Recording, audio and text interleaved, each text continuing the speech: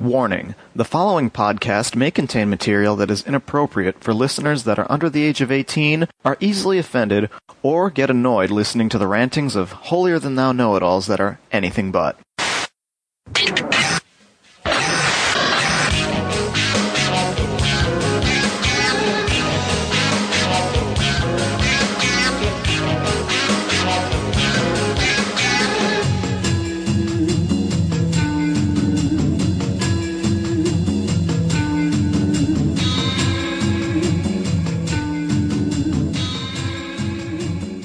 Today is a historic day, a day that we should never forget, a day that we should always keep close to our hearts, and, even if it may gone for some time now, we should always let it be fresh in our minds. I'm speaking, of course, of the Anime World Order podcast, episode 100, and not September 11th Memorial as we're recording this as we speak.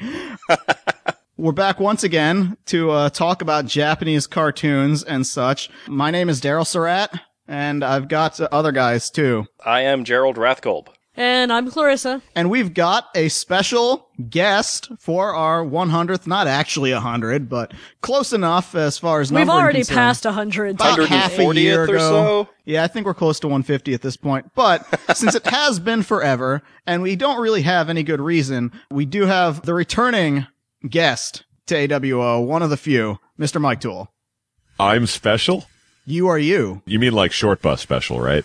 No. I mean like Special K. That movie sucked. Special K? Special K is delicious. There was a movie called Special K? No, a movie called Short Bus. Oh.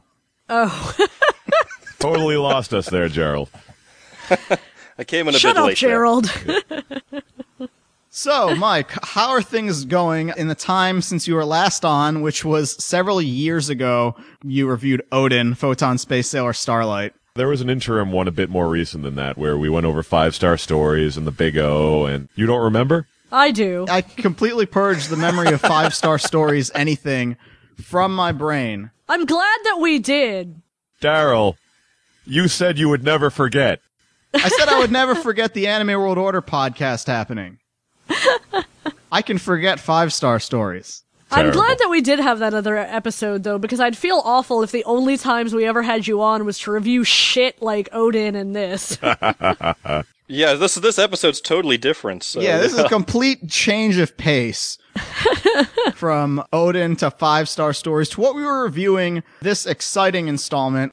We've been going for years, and we've deliberately avoided certain topics because we'd always say, oh, there's no need to really talk about them. Things like Evangelion, things like Mobile Suit Gundam, even though both of those topics have repeatedly come up in our opening discussions. We've never actually done any reviews of such a thing. So we may as well break the trend and say, all right, we are going to discuss Yoshiyuki Tomino's greatest contribution, his most significant one. I'm speaking, of course, of the Byston Well saga, and specifically Garzy's Wing, the 3-part OAV from the late 1990s that has touched and enriched us all.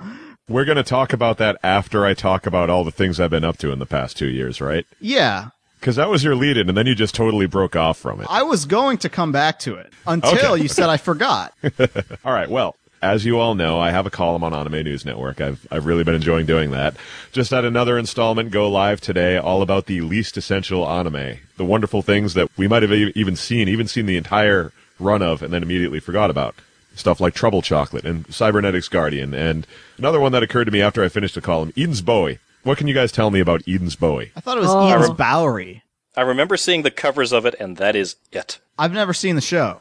I remember people would use clips of it in AMVs, but I don't think I ever watched any of it. Yeah, when I was in Japan in 1999, that shit was everywhere. It came out on DVD here, and I've never heard anyone talk about it. If I hadn't seen the discs myself, I wouldn't believe it existed. Yeah. Now, Trouble Chocolate, that's a dangerous I remember Trouble Chocolate. proposition. And what I remember about it is that it's a weak Urusei Yatsura wannabe. Yeah, it's one of those things that it's so bad, it's bad. Yeah, and I mean, even if you've never seen Yorosei Yatsura, it's just a lousy show, and it's kind of frightening to think that that show has got a fan somewhere out there. Oh yeah, I'm sure the forums and the ANN forums are full of people being like, how dare you, Mike Toole, say mean things about the Trouble Chocolate? I don't know why I have this vaguely John F. Bostonian condescending I was going accent. to say, you're trying to sound like Mayor Quimby there. Yeah. It's Chowder. Chowder, I'll kill you. That was his son, not the mayor. We're off to a bad start. You can't do a Kennedy accent without throwing in lots of I disagree with your opinion. Okay, terrible impressions aside, that's what I've been up to lately. I just finished watching Ninja Scroll TV. Join the club. Yeah, I know, right? You're part of that elite order, right, Daryl? That's right. I was going through Ninja Scroll TV to find the stupidest ninja imaginable across anime, and as it turns out, they're all in Ninja Scroll TV. I didn't even need to go to Basilisk. Every single one. Now, I've also been making important YouTube videos. oh, very important YouTube videos. Yes. That's something I've actually had in the can for a little while, and it took that flash of inspiration for me to work those couple of hours to get it finished and get it out into the world. That was a lot of fun to make, and I have a Ranma 1/2 toy. I don't know, maybe if I can figure out a song for that, I'll do that as well. Next time I'm coming to Boston, I'm going to bring you this incredible, Saint Seiya playset that I saw at the flea market that's just awful. Well, if we go back and they still have it. I'm sure they'll have something like it still there. And one of the columns, actually, I was going to publish this week, but an interview I needed to do did not happen, so that's probably going to be the next installment. I visited a couple of anime retail stores. Now, do you guys have anime stores in your neck of the woods? We used to. And then all of them closed down. Right. Yeah, we never had too many dedicated anime stores. There was one where I lived, and there was another in Orlando. Both of them have shut down because they're kind of unnecessary. There are two anime stores in this neck of the woods. There's Tokyo Kid, which has been in business for years and years in Harvard Square, very close to my house, right centrally located, right in the city. They are going out of business at the end of the month. And what's interesting is that there's no signage about this. They're not marking anything down. They're just very quietly kind of winking out of existence. And way off the beaten path out in Waltham, there is a store called Animadness. And they are thriving. It's just kind of weird. Their owners just seem to have all this energy and all this enthusiasm, and most importantly, they're not selling DVDs. They're not selling manga. They principally sell things that you cannot download. So is that what Tokyo Kid's doing? Merchandise. Well, Tokyo Kid, for years, their bread and butter was they had a great big rental VHS and DVD section. They still have a ton of retail anime DVDs that are still like $25 each. And really, it's just like they let stuff get away from them. Like you go into the store, everything's covered in dust. There are 2 CRT televisions showing 080 Rocket fan subs. The guy behind the counter barely even looks up from his laptop, and it doesn't look like anything there is newer than about 2005, 2006. It's a front for the drug trade. I wouldn't discount that. That and most of the prices, they're not like ludicrously high, but they're well over what you'd really want to pay. So it's basically like shopping in virtually any convention dealer room then. A little bit, yeah, but with an even worse selection. And by contrast, Animadness, I mean, their prices are a little high, but that's largely by virtue of the whole exchange rate nonsense. Right. They have all kinds of interesting stuff. I actually ended up getting a R. Dorothy Wainwright Figma. Now, do any of you guys have Figmas? I do. I don't own any. I would like to probably have the Golgo 13 one just for completeness sake, but I also don't want to pay the marked up exchange rate prices that they have right now. Yeah, these guys aren't that cheap. Clarissa, what Figma do you have? I've got several. I just got the Kaiji one in. Nice. I got some good photos of that. It's interesting. They're very expensive. They're about $40 to $50. Yeah, they are now because of the exchange rate. They used to be pretty affordable. This Dorothy figure, man, it's like 5 inches of pure awesome. It's a really neat little toy. Very detailed. Joints look really nice. It's a good-looking little figure. I'm not sure if I have any Figmas or if I just have Revoltex. I need to check. Yeah, Revoltex are a little different. They are. They're similar but different, and then there's Figmas, and then there's Nendroids, and then there's a couple of other brands that are really obviously Figma-alikes, but they're not called that.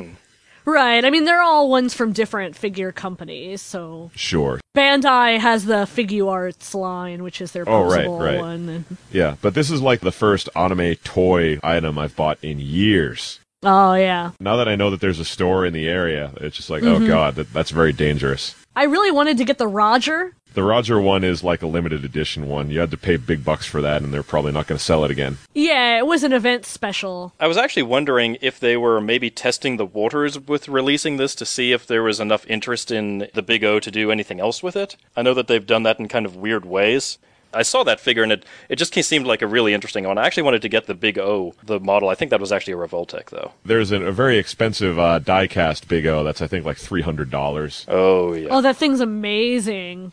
Oh, it's so nice. That's like the super-duper one. There was a Soul of Chogokin Big O a couple of years ago, but that one's well out of print now. Yeah. Yeah. Anywho, Column, that's what I'm up to these days, and how about you guys?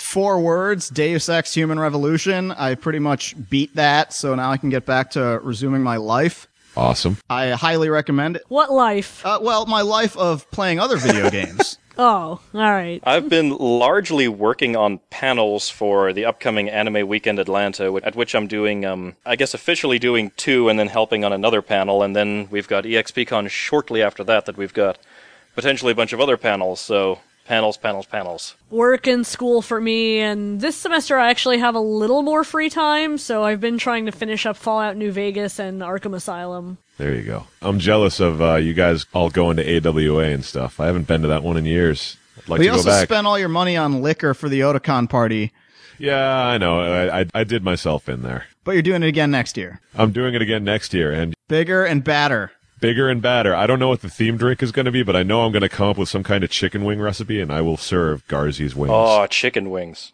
Yep, remember. Oh, well, if it's Garzy's wings, then they would taste awful.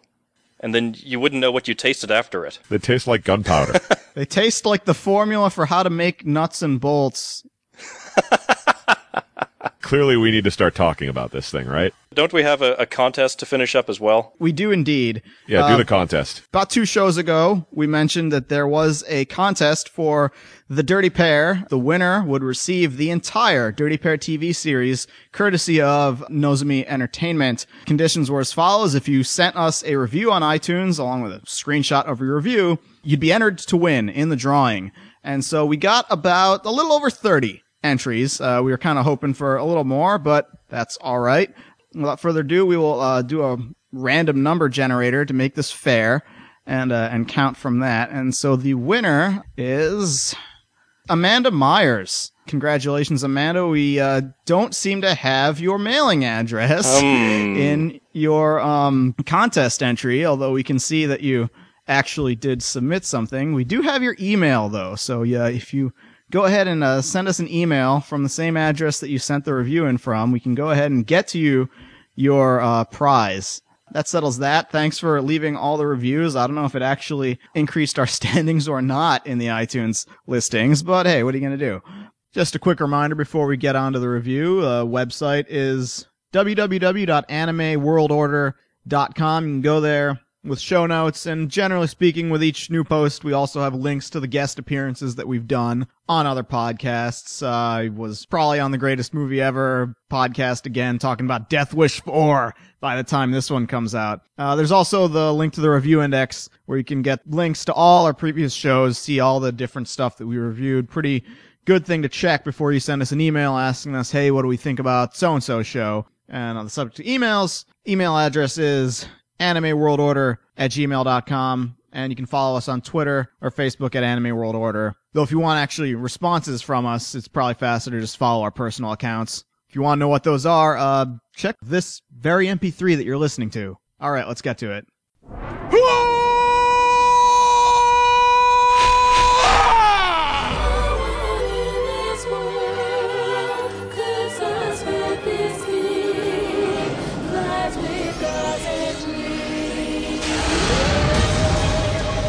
Show me the ancient Japanese man's spirit.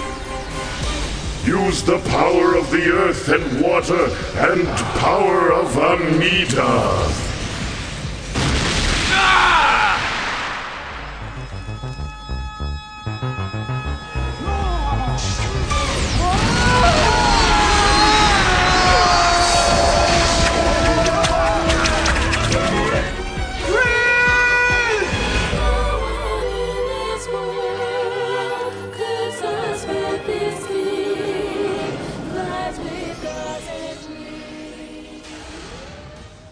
We've talked about this maybe in passing a few times in previous episodes of the show, but one thing I've tended to notice over the years is that a lot of times when you have a very famous creator, what they're best known for is not always what they want to be best known for or what they want to be remembered for. For example, Osamu Tezuka is most famous for Astro Boy, Blackjack, but his life work is Phoenix. Not everyone else has read Phoenix compared to Astro Boy or Blackjack, but if you were to ask him, were you not dead, what his most important work was, he would say Phoenix. For Mamoru Oshii, think of that guy, the first thing you think of is Ghost in the Shell, Patlabor, Urusei Yatsura, stuff like that. But what Mamoru Oshii really wants people to care about him for is this thing called the Kerberos Saga. Which nobody likes. He's adapted it into every single medium you can think of. TV, film, radio, puppet, cutouts, I don't know. Every single weird sort of thing you can think of, novels, you name it, he's got it. I'm sorry, man. I like Jinro. I was getting to that, Mike. I mean, the best entry in the Kerberos Saga is Jinro. Absolutely. And that's the one that Oshii didn't direct. He just wrote it. And the reason people in general care more than anything about the Kerberos Saga is that sweet Protect Gear armor designs, which aren't by Oshii, they're by Yutaka Izubuchi. Oshii's just keep hitting us with Kerberos Saga. I mean, his latest thing is like Assault Girls, which is terrible. Looks pretty cool, I guess, but that's an ongoing thing. No matter what he does, everyone is still going to know him for Ghost in the Shell and Patlabor and then Urusei Yatsura, stuff like that. Which brings us to the man of the hour, the gentleman we are talking about here tonight, Yoshiyuki Tomino. Woo! Most famous for one thing, and one thing only. Elgaim. That's exactly correct, Mike. Zabungle. Zabungle, yes. Zanbot 3. Zambot 3, Triton of the Sea. Triton of the Sea, yeah. No, of course, he's most famous for Mobile Suit Gundam, the sci-fi mecha mega franchise of anime, but he's kind of resentful of that, as seems over the years, based on his output. What he really, really wants people to remember him for, and what he wants to be famous for, is this thing that's collectively known as the Byston Well story, or the Byston Well saga. It's a medieval fantasy world that's dimensionally transposed from reality, where best as I can tell, since I don't think for any of the multiple entries in the Byston Well story that have been made, I don't think this has ever actually directly been stated, but time passes much, much faster over there than it does in reality. Like a few hours here is days or weeks over there, but despite this, it's like Narnia. It forever remains this medieval fantasy world that's pretty much bereft of modern technology, like Narnia, like Faerun in the Forgotten Realms, stuff like that. He first explored Byston Well in, I believe, a series of light novels from the 80s that were entitled The Wings of Reen. And The Wings of Reen ended up getting adapted into an anime with one concession. The sponsors wanted him to spice it up. They said, hey, this fantasy realm is pretty cool, but could you add some robots? And so was born Aura Battler Dunbine, which I'm pretty convinced is a show for which the reason people care about it more than anything else are the Aura Battler insectoid mecha that got added. They were never originally in the story in the first place. And that sweet opening song by Mio. By Mio, exactly. Ora Shuto. Yes. Really good opening, and I've watched the whole thing. I'm one of the few. It's a pretty good show. It has a lot of good 80s mecha stuff in it. I watched, I think, the first disc of it and couldn't handle it. That was about as much as I could get through. Dunbine, take it or leave it. I mean, it was considered for a time to be one of those high watermark pinnacles of mecha anime. Less so, perhaps, now that more people have theoretically been able to see it. But it was popular enough when it came out that we got a spin-off Byston Well OAV, just called, I believe, New Story of Byston Well.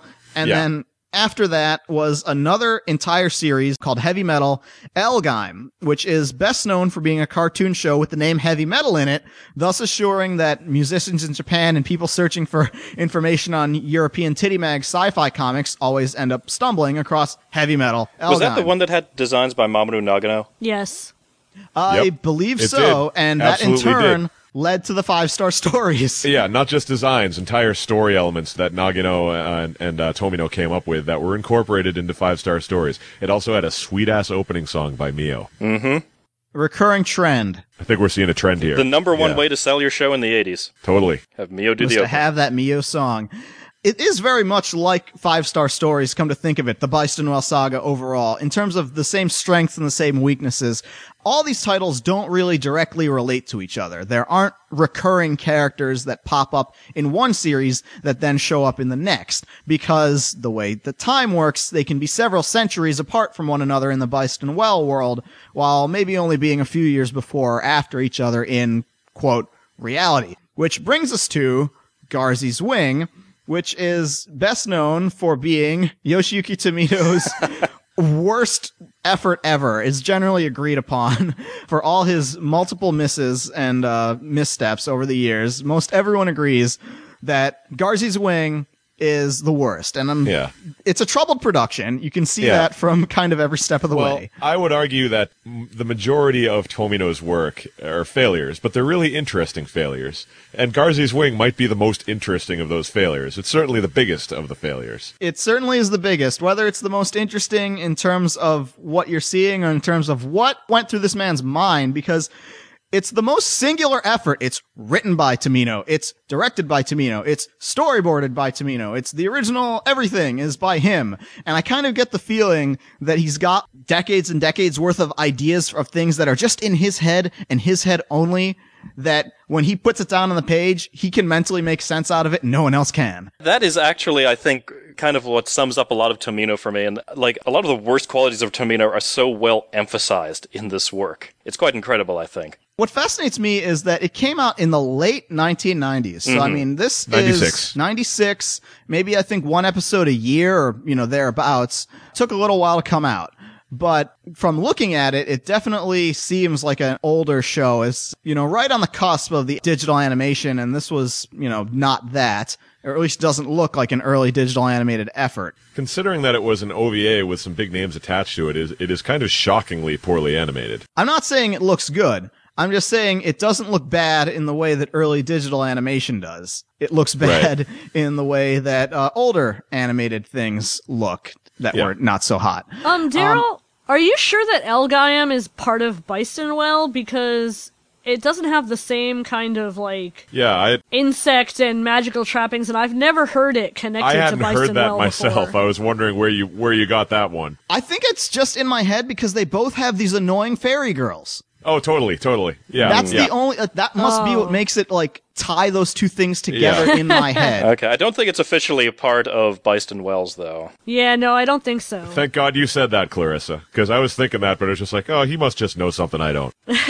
I just know that all the tying things that are, the one recurring factor in the entire Beistenwell saga is annoying fairy girl. Yep. And therefore, if Annoying Fairy Girl is present in Heavy Metal Elgheim, it must somehow be related. In the far future of the Beistenwell saga that, Heavy Metal Elgheim kicks in. But yeah, Garzy's Wing, though, is definitely yes. in the Beistenwell story. Inarguably. Because it tells us this by in the title. Giant caption from the Beistenwell story, Garzy's Wing. What is the Beistenwell story? We don't know. We will never know.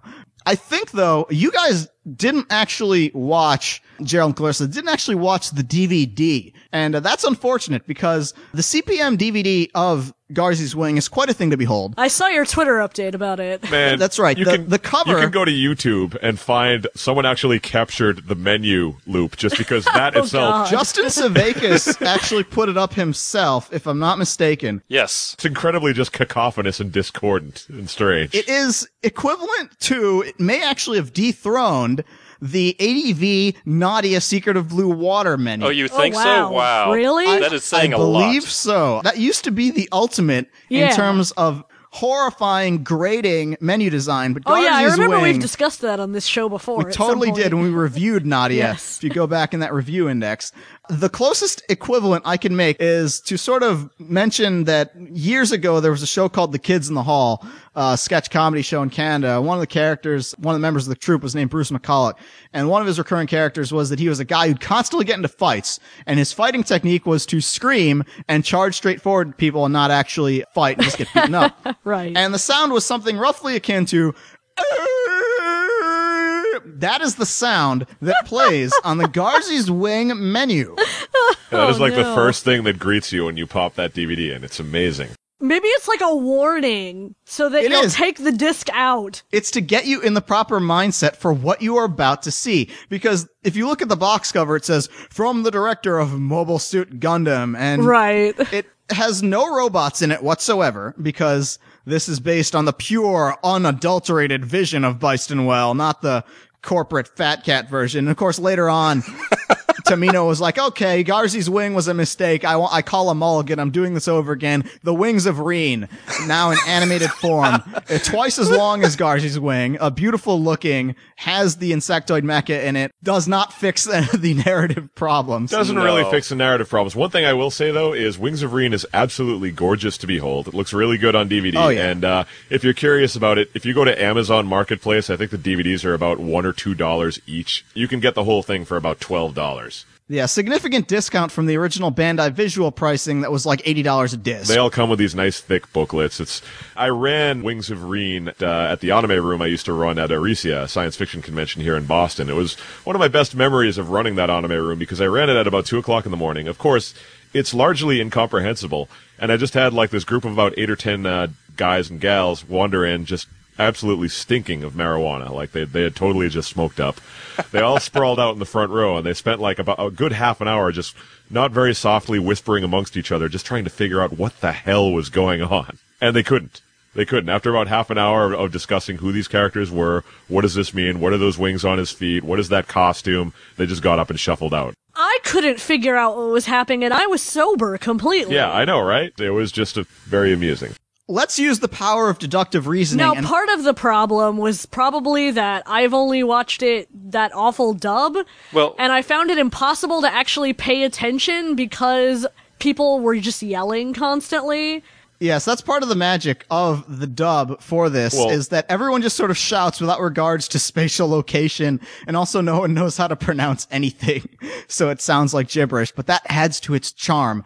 I want to know, Mike, before you ask that question, can we, having been the only two people who've seen both Garzy's wing and the Wings of Reen, figure out what separates the Wings of Reen from Garzy's wing? I'm not real sure, man. They kind of look alike. They kind of seem to do the same thing. I think the Wings of Reen, what separates them is that they are from MC Hammer, and that what I mean is that they are magical shoes that transform the wearer once you put them on. Oh, you're right. They're tied to an object. Yeah, Garzy's wing just appears when the main character, Chris, is naked. Right, and so the magical shoes that turn you into Hammerman versus the ankle wings, that's what separates Garzy's from Reen. At no point in either of these productions is it ever stated what Reen is or who Garzy is. Yeah, what the fuck is Garzy? It's a duck. It's a giant glowing goose swan. Oh, the duck that kidnapped his ghost at the beginning of the... I don't know. That's just it. We need to discuss the Ashkaba army at Izmudo battling the Medomias tribe over... as summoned by Yamato, Takeru, no Mikoto. Yes, exactly. Yeah, speaking of which, did we also ever figure out anything about what or who the hell Yamato Takeru no Mikoto was? That's just, I can tell you Except for a thing that none of the voice actors could pronounce. That's not explained at all, but yeah, we know who Yamato Takeru is. He's like the mythical, warrior who founded the kingdom of Yamato and is one of the fathers of Japan in mythology. Right. It's sort of a Japanese folk hero of The main sorts. character, Christopher, keeps talking about how he wants to be like Yamato Takeru. That just makes me think, oh, dude, you're a total weeaboo. I think the place where most people listening to this might know the name Yamato Takeru, two places. One I'll give is the lesser known one. He's actually a character in Phoenix by Osamu Tezuka in the Yamato story. The other one that's probably a little more contemporary is he's in Persona 4. And so that's basically the only way. But at no point, at any stage of this cartoon, is it ever stated within the context of it who Yamato Takeru is. Part of that is just, okay, it's a Japanese cartoon. Maybe people in Japan know about this story the way that Americans might just be aware of who Paul Bunyan is, maybe. Well, I also wasn't sure, what the no Mikoto signified. Where he's from. Okay, well, I wasn't sure, if that meant they were talking about Yamato Takeru, or, was it something else connected to that? The subtitles don't help, because the subtitles are spelled no Mikoto as one word, like Yamato Takeru is his middle name, and no Mikoto is his last name. Oh my god. See, I never watched it subtitled. I just watched it dubbed. I turned the subtitles on so I could understand what they were saying in the dub.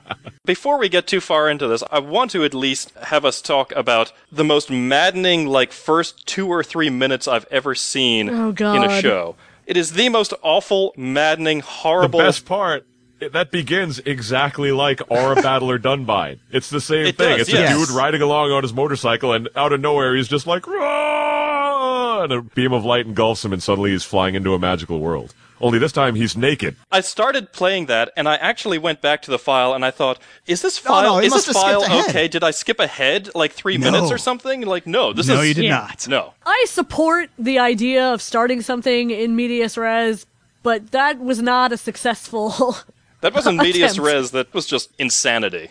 There are two failures of why it doesn't work. The trouble with Garzy's Wing that we're about to get into is that describing it makes far more sense than actually watching it, because in order to describe it, you have to do mental computations in your brain to contextually rationalize what the fuck your eyes just saw. But the second reason that it doesn't work, as far as an in media res narrative technique, is that there just isn't enough time. For things like Aura Battle or Dunbine, for things like the 12 Kingdoms, and so on and so forth, where you're just dropped into a situation and everyone's just throwing around terminology left and right, you have enough time to, over the course of the series, pick up on things through context. Right. This is only 90 minutes long. There isn't enough time to learn what these terms are really talking about, to learn what these characters relate to each other, like who is fighting who and for what reason and why is this important, where are these people going. None of that is established, and this is paced as if it is a 50-episode show, only compressed into the span of 90 minutes. Consider how much we've talked about Garzy's Wing, and we've barely even started to describe the plot. No, because it just immediately starts in, I think the Neil Nadelman way to show how it starts, and just to emphasize it all, is that dude's just riding on his motorcycle, then suddenly he says, hey, wait a second, my necklace, it's rattling. Could it be the Shiratori Shrine? And then CPM decided to enlighten us and help us out, because they added a big giant caption on screen that says, the Shrine. Yes. And then a giant flying swan swoops down on him and steals his naked soul, I guess. Yeah. And then he falls through to Beistonwell, and we don't know what Beistonwell is. And somehow, other than a even though his soul is separated from his body, he's still conscious and functioning in the regular world. And I would like to say, I don't think that was terribly clear until later in the show when it smash cuts back to reality. Smash cuts back, and then I think, wait a second, did he go back to that world? He's at the pool, and he's like, what's up, girlfriend? You sure look sexy. Yeah. Before that, I thought he was just in that other world, because I'd seen Dunbine, and I thought they were doing the same thing. But no. We've seen plenty of cartoons, no shortage of ordinary teenager living in mundane reality gets whisked off to medieval fantasy land. Yes. But in most of those billion anime where that happens, there is at least some period of disorientation on the part of the hero, a part where maybe they say, where am I? How did I get here? How do I get back home? Not Garzy's Wing. Chris lands in Beistonwell, naked, having fallen through multiple dimensions, having a fairy woman with wings affixed onto him, next to him, and he just instantaneously picks up a spear and starts killing trained soldiers with ease while totally naked and having conversations with people also while naked, just saying, hey, where's everyone going to? No concern that suddenly technology has regressed back about a millennia. Why are people trying to kill me? Why can I so expertly fight back and kill these people in return? Mm-hmm. There's none of that in this story. Don't forget, in the dubbed version, everyone is yelling at the top of their lungs. No one in this has an inside voice at all. Yeah, seriously, I'm pretty sure every single line of dialogue, no matter the context, no matter anything, the voice actors are just yelling it at the top of their lungs, and I don't understand what ADR director would either ask for that or let that be the cut that they use. It is magnificent. That is a Justin Savakis story. It is magnificent. Yeah. Justin Savakis basically said that there was some outfit in New York City that they just got a bunch of no-name guys, said it must have been like the least cared for dub ever made, like kicked out like in the fastest way possible. Because if you turn the subtitles on, you can realize they're just reading the subtitle script verbatim, which means there are times where they run out of space to say their line, and so the line just gets truncated. There's no retake. Yep. They just are talking. It's like, oh, I'm out of space, and I didn't finish my line. Just keep going. Yeah. Oh, no. I actually haven't seen any of the other dubs the studio did. Like, they did Strangelove, Grave of the Fireflies, Amon Saga. It's frightening to think that they did Grave of the Fireflies. Yeah, that's Kip Kaplan's studio. They occasionally put out some kind of decent work, but for the most part, no. They were inferior even to the generally not quite as good as LA, New York crowd. Yeah, looking at the ANN Encyclopedia, the other credits are all, like, tremendous CPM triumphs. MD Geist 2. Yotoden, oh my god. Cybernetics Guardian, Art of Fighting, Ione's High Kick, name, like, the questionable, sketchy Ione's High Kick.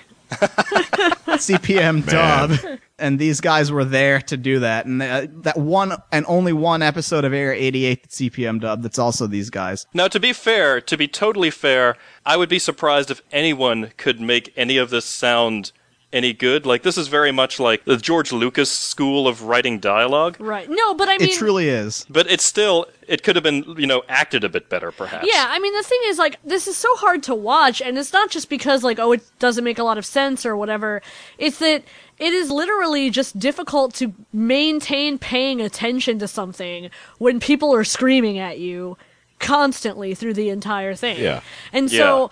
I found it really hard to follow just because I would just tune it out because I just couldn't follow the dialogue and listen to it, and like my brain would just kind of stop processing it. You look away from it for 5 minutes, and when you look back, even though it's only been 5 minutes, you're just like, wait a minute, what the hell is this? Who the hell are these people? What's happening? Yeah.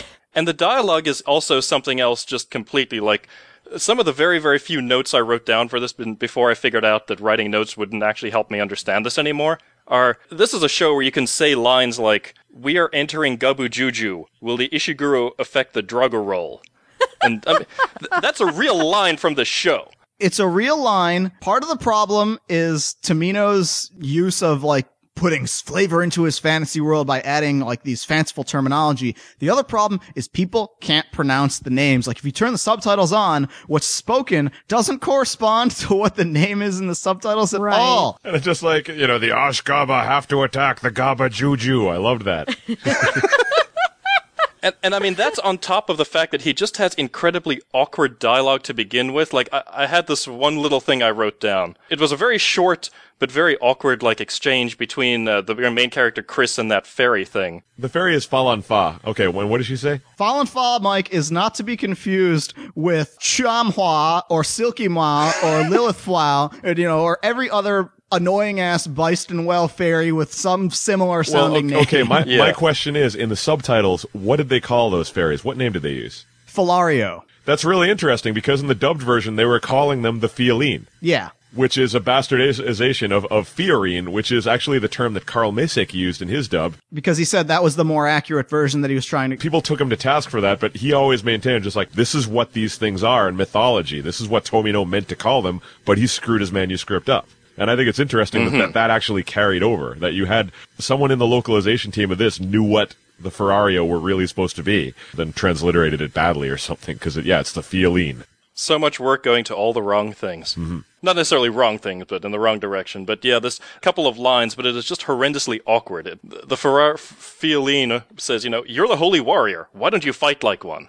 And Chris says, I never said I was a holy warrior. And then she says, why don't we live together somewhere else? And then he follows with, if you had a convenience store, I'd live with you. And she says, what's that? But there are no vending machines either. What? Like, that's an actual friggin' line from the show. How am I supposed to comprehend the show when that's a real friggin' line? That is so Tomino. That's the equivalent. That is so Tomino. That is such a Tomino line.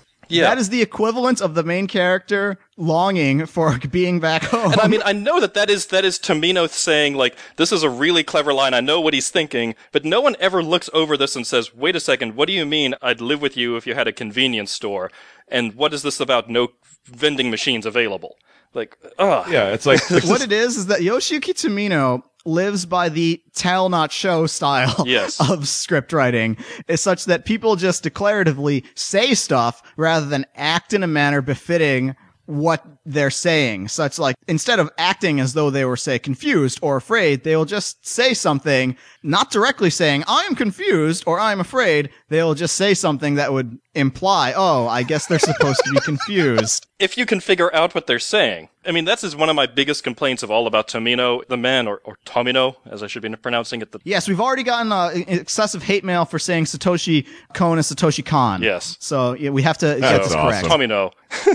But yeah, I mean, the man cannot write dialogue, and this might be like the worst amalgamation of all the bad things of dialogue and invented words, bad acting. It's incredible. It is a perfect storm. Yes. But the short of the story, I'm going to tell you everything that happens in 3 episodes of Garzy's Wing. Okay, here we go. Chris is the inheritor of Garzy's Wing, which is different from the Wings of Reen, which somehow means that he's the Holy Warrior, which means that he has Garzy's Wing.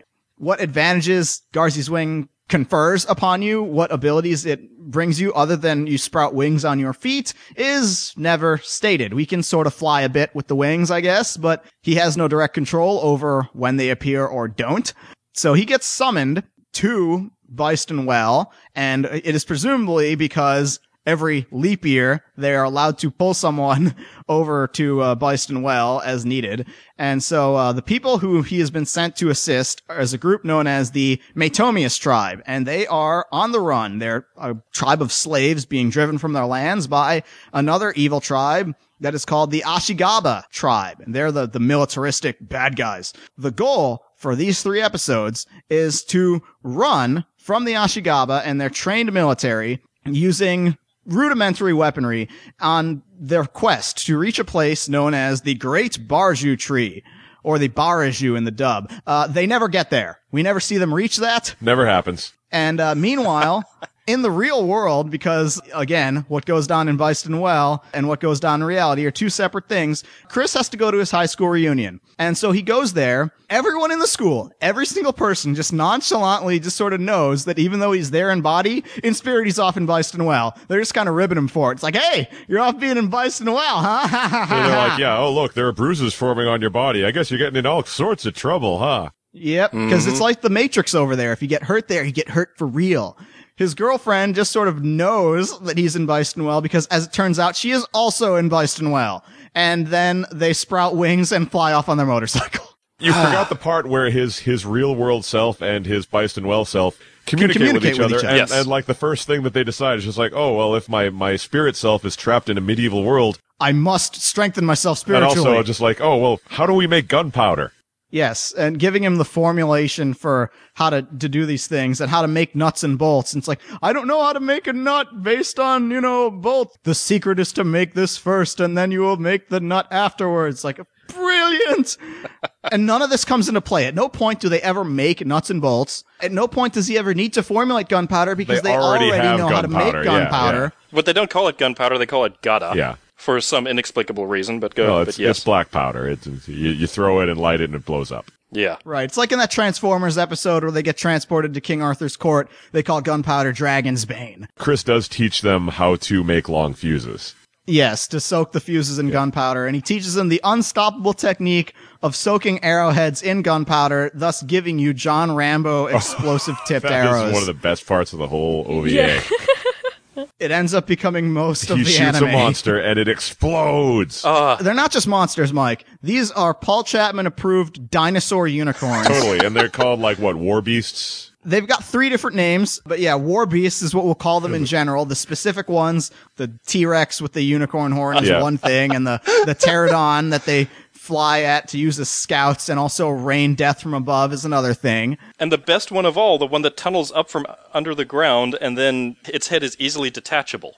Yeah, that's just part of being a monster. Its head's come off. Now you've made it mad. They just know this. Fascinating how surprisingly bloody and rife with dismemberment Garzy's Wing is, while simultaneously being completely non-visceral and matter-of-fact about it. It doesn't actually carry impact that you see all these random civilians running for their lives being skewered or bitten in half or all manners of horrible things happening to them, because it just kind of happens and nobody cares. What I find interesting is that there's a lot of fighting that will be non-bloody, where people will just like get slashed and such, and then they'll cut to a shot of a guy getting an arrow in his eye, then cut back to, you know, the PG-13 violence. But I guess that's Tomino. I don't know. I don't know if that's Tomino so much as they're just trying to have it both ways. Maybe make a TV-friendly edit. Maybe. Keep it ready for that. Everything about Garzy's Wing is just, like, incredibly numbing. It's only got one volume, which is all the way up to 11. It's only got one speed, which is maximum ludicrous speed, if you want to use the Spaceball terminology. Characterization, we don't really know anything about anybody. No. We barely even get anybody's You name. do get the classic Tomino formula of the, you know, completely incompetent, really vengeful bad guy, which would be Zagizoa, the enemy general who just, like, has this weird, fierce face and spends the entire time just being like, I'll get that holy warrior, I'll defeat him and his... You think he's actually going to be the chief antagonist of the story, and then he just suddenly disappears and is never seen ever again partway through the second episode. He's just gone. There's no confrontation. It's not like he catches up to them and there's a showdown between him and Chris and Garzy's Wing and it saves the day. Nope. He's just there to burn time. Yep. Doesn't amount to anything. Nothing is resolved. The bad guys, like, in charge of the whole thing, never seem to get any comeuppance. They just seem to randomly decide partway through the third episode, you know what? This guy's the bad guy who we've been hating all this time and you have to kill him. And they're like, okay. Chris also has the multiple girlfriends among the tribe. Oh, yes, that's right. He's got the girl who is totally tsundere. Yeah, Leland. Before that word existed. Then there's Hassan, who's alternately called Hassan and Hassan-san in the dub. Like, the honorific is just, sometimes it's there, sometimes it isn't. It's a decidedly Arab name for the most Aryan woman on the block. Like blonde-haired, blue-eyed. All she does is talk about her earthenware bells that she needs to summon him. Except, you're already there, dude. You don't really need the bells anymore. It's not like it's ever explained that there's anything keeping him in Bystonwell. We don't know why this is important. And they travel around in their Oregon Trail covered wagons. Then somebody explodes. I don't know what happened there. They were like, I'm going to help. Give me all the highly explosive fuse ropes that we'll put in this one single container. And then it catches fire and it blows up and nobody's hurt. So why did we do that? Yeah, I got nothing. Because it's not like they're out of fuses after that. It's just a scene. And that kind of describes Garzy's Wing in a nutshell. Yeah. What is interesting about Garzy's Wing is that the Wikipedia entry of it was clearly written by a Garzy's Wing apologist. Yeah, he's trying to defend it. Yes. It's incredibly bizarre. It's almost as bizarre as Garzy's Wing itself. It's written by someone who's really into Garzy's Wing. Yeah. It remains an example to all directors of a project that can have some good ideas but fall apart in production. That is part of the Wikipedia entry. So, I guess there are people who actually like the show out there. I'm sure there would have to be. Law of averages, man. I mean, I just did a column about all, like, the non-essential anime, and yeah, sure enough, there are people in the comments thread that I just peeked in on that are like, man, Submarine 707R is much better than you think it is. I'm like, no, it's not, dude, it's terrible. No, not really. Let's see, what else? Here, someone enjoyed Trouble Chocolate. And Psychic Cat. Oh, yeah, of course, wow. there's always people who get in your case for Trouble Yep, Chocolate. of course. The thing that's great about the Garzy's Wing Wikipedia, it's a cult classic 3-episode anime OAV. This is not a cult classic. No, it's not. It has not received any sort of following. The only following that I can say... It's not even like one of those things that, it's so terrible that it's really enjoyable or that it's hilarious. No, it's just unpleasant to watch. It's really bad, and the only reason anybody knows about it is that it has a reputation as being incredibly poor, even though it's often uttered in the same breath as MD Geist. I happen to know there are a couple of, like, internet autistics out there who get on my case for saying, MD Geist isn't that bad. It's just, something that old-timers say is bad. No, MD Geist is pretty bad, except it's also great. Yeah. Unlike Garzy's Wing, which is just really brutal and taxing on the soul. The reason I think people know about Garzy's Wing is that a lot of internet video reviewer people, the types who have like their annoying theme song that's custom made for them and they do their wacky videos. A lot of them have found Garzy's Wing and done their reviews of it and put them up on YouTube or their various video nerd reviewer sites. And so there's a lot of Garzy's Wing best of compilation scenes. But man, when you watch that whole thing, oh my god. I always told Neil Nadelman, for years, I've had Garzy's Wing. For years, I've never shown it because finding the clips To just pull out a Garzy's wing, oh yeah, it can be done. I remember that. But actually doing it is rough as hell. And then one year, Neil sat down and gave me a disc of like, here are Garzy's wing clips to use. And then shortly thereafter, it went all over the internet. And so I think people are just stealing Neil's style. Of course they are. It's been happening for years. Happening for years, ever since Frankenstein. Come on, Daryl, you and me, to a certain extent, took some cues from him, right? Oh yeah, I steal from Neil all the time. Absolutely. All I do is steal things from other people. Yeah, and he steals from me. Remember, he actually got the Transformers Headmasters footage from me that he used in a panel that Aaron and Noah saw and used as a title for their podcast. Circle of life. That's my fault, man. I'm the one who found that on Amazon UK, where anyone could buy it. Now, I do actually wonder about those Japanese fans of Garzy's Wing, the people that paid $80 for the videos when they came out. Can you imagine? And that purchased all three of them. Like, after the first video, you would have purchased any more of this? They're like battered person syndrome. It's like, okay, it's going to get better. This was just, Tomino is just on a rough spot. He's going to pick it back up. He's going to put it all together. And no, it didn't happen. Ugh. I think this is one of those things that came into production because through sheer momentum. I mean, the Byston Well stuff had been around for 15 years at that point, at least a decade. And so there must be some fans of it if it keeps getting made and remade. Or it might just be the sheer stubbornness of Yoshiyuki Tomino to say, I want to be able to make more Byston Well in exchange for another Gundam, damn it. And so he gets his wish time and time again. Mm-hmm. Yeah, I'm really hoping that his unannounced new project is another Byston Well thing. I heard about that. He gave a name for it, but I'm just hoping it's another Byston Well thing, just because he just keeps trying and he just will never, ever, ever hit the mark, because at the end of the day, there's nothing inherently interesting about this setting of Byston Well. There's nothing that unique about it. It's a fantasy zone that's vaguely medieval, and the only thing that made it kind of unique is the thing that Tomino himself had nothing to do with, which was the adding of the insectoid mecha things. Right. Yeah. Yeah, nothing else about this is any more unusual than any other, fantasy book or anything. I wonder if there was any Garzy's Wing ancillary merchandise. Obviously there was a single, because there was a song called Wings of My Heart that was the ending theme. Which is actually not bad. Yeah. Were there Garzy's Wing trading figures? Could you get a little naked Chris with wings on his feet? Could you get Chris and Reiko on the flying motorcycle? I mean, was there a Garzy's Wing art book? I wonder. These are the kind of things that I think of when I see something like this. I want to believe that at some, Japanese panel, someone did ask him about this, and then Tomino actually pulled out some real gutta and just threw it in the audience and killed people. Yeah. I think he almost did that to Justin Savakis, because much like how when we had the Crystal Triangle interview that got lost because of the bad recording quality, when Justin, I think, had the chance to interview Tomino, it was just nothing but Garzy's Wing questions.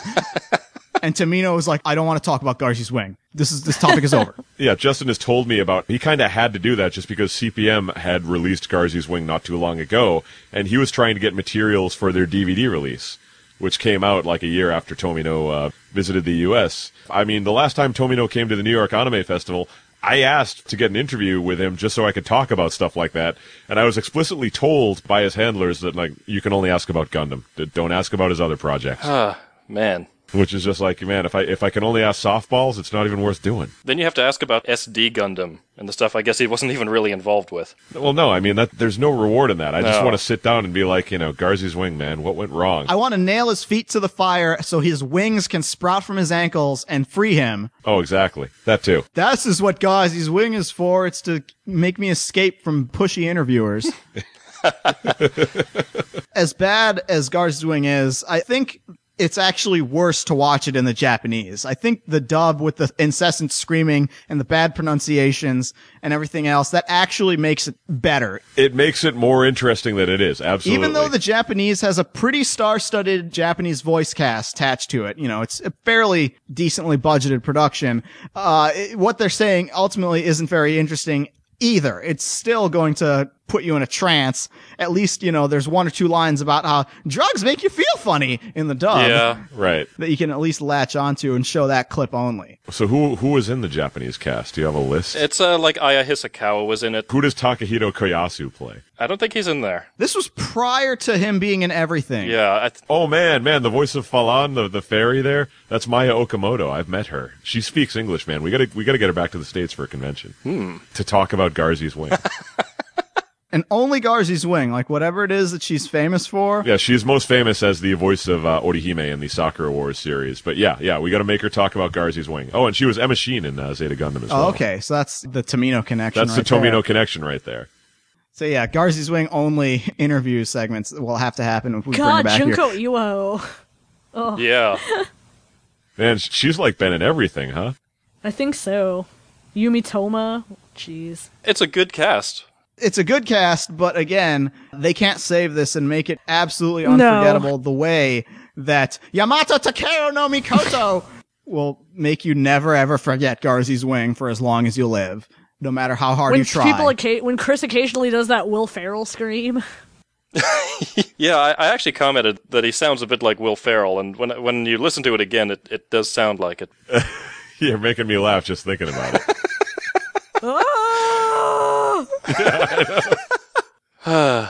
I'm looking at the staff page now for this. It's like, oh, that tells the whole story right there. Chief Director, Yoshiyuki Tomino. Director, Yoshiyuki Tomino. Script, Yoshiyuki Tomino. Storyboard, Yoshiyuki Tomino. Yeah. This is kind of why I tend to refer to Tomino as the George Lucas of Japan, in that he's a man who can create good work as long as he has people to hold him back, tell him no. And fix things. And fix things and improve the stuff that he comes up with. Except that he's too powerful that there's nobody around who can tell him no. Yeah. The only thing they can do is not give him money. Yes. Which, yeah, I know. It's hilarious because if you actually talk to him, like the time I did meet him and did a group interview with him, yeah, as far as he's concerned, the whole industry is out to get him, and all that Sunrise does is hold him back, man.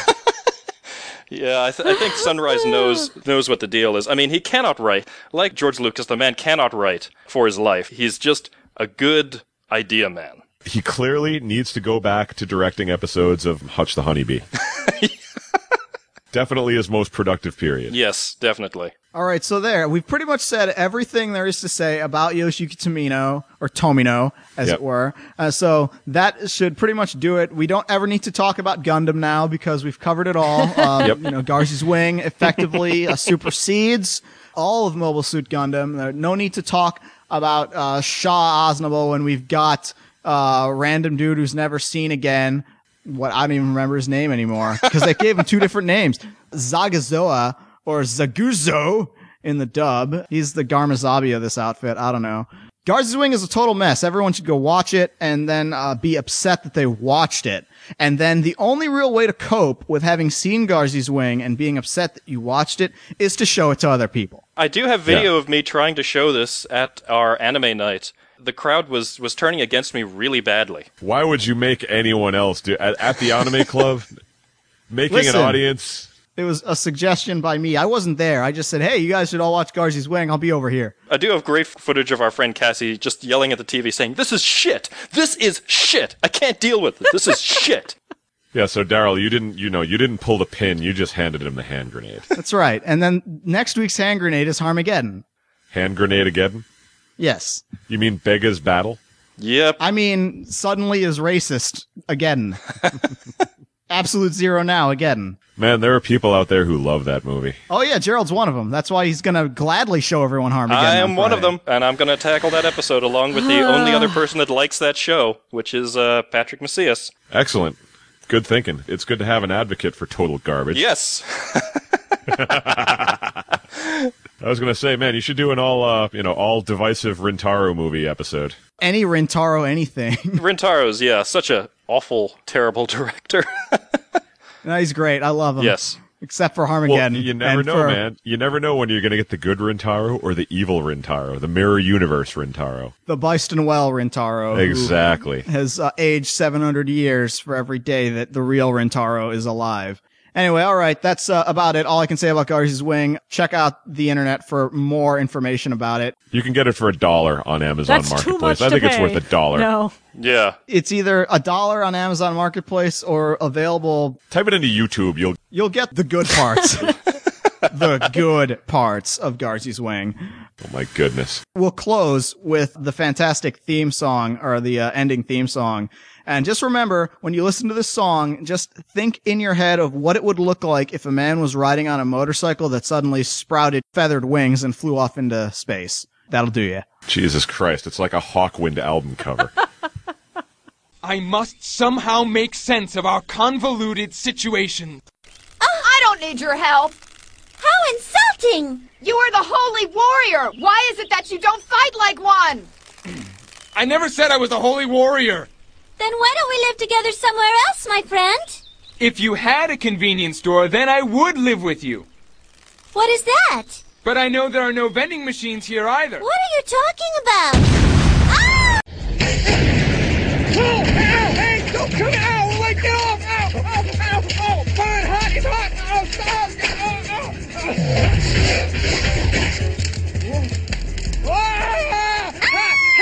Put it out! Put it out! What are you doing? You called it Ishibara? Yes, the Ashigaba put it in the war beast's food to calm them. Can I have a little bit? Are you going to use it like the Gara? It's what we call a drug in my world. If you taste it or smoke it, you get happy and do crazy things. Yes, it's a bit dangerous. You certainly got sexy. Oh, hey you, that's dangerous! I'm sorry, but this sword is not sharp at all, you see.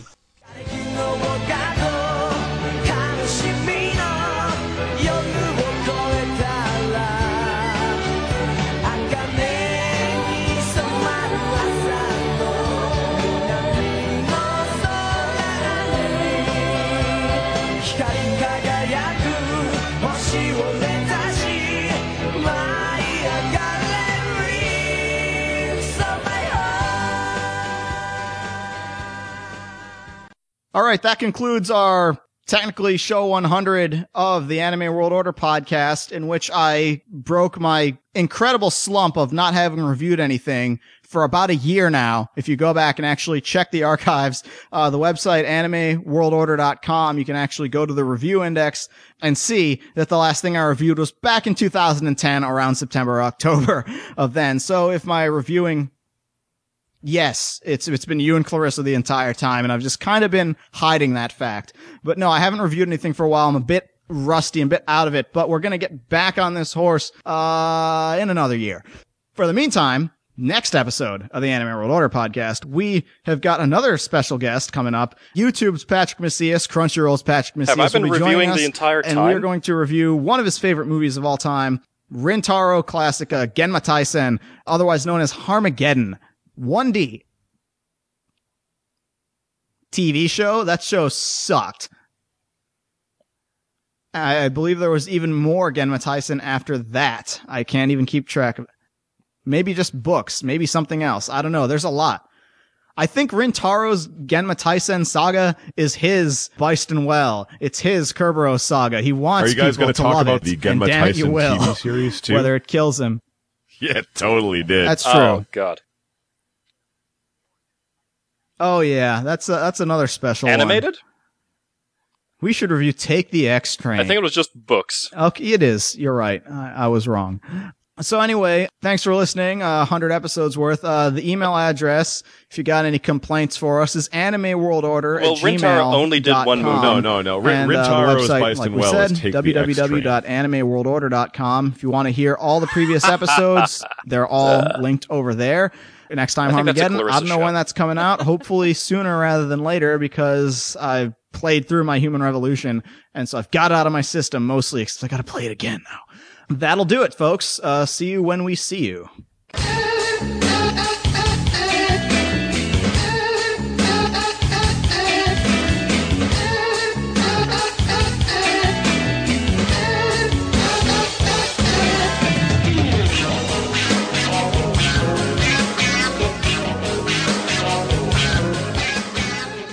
This must be the place where Yamato Takeru no Mikoto came down from the sky. Why do you think this is the work of a ghost? Then who are you? Are you Yamato Takeru no Mikoto? The Nine-Dragon Lake in Hakusan Mountain! Doman! Karino! Use the Gada! Why can't you do something for us, Mr. Yamato Takeru no Mikoto? Damn you, Yamato Takeru no Mikoto!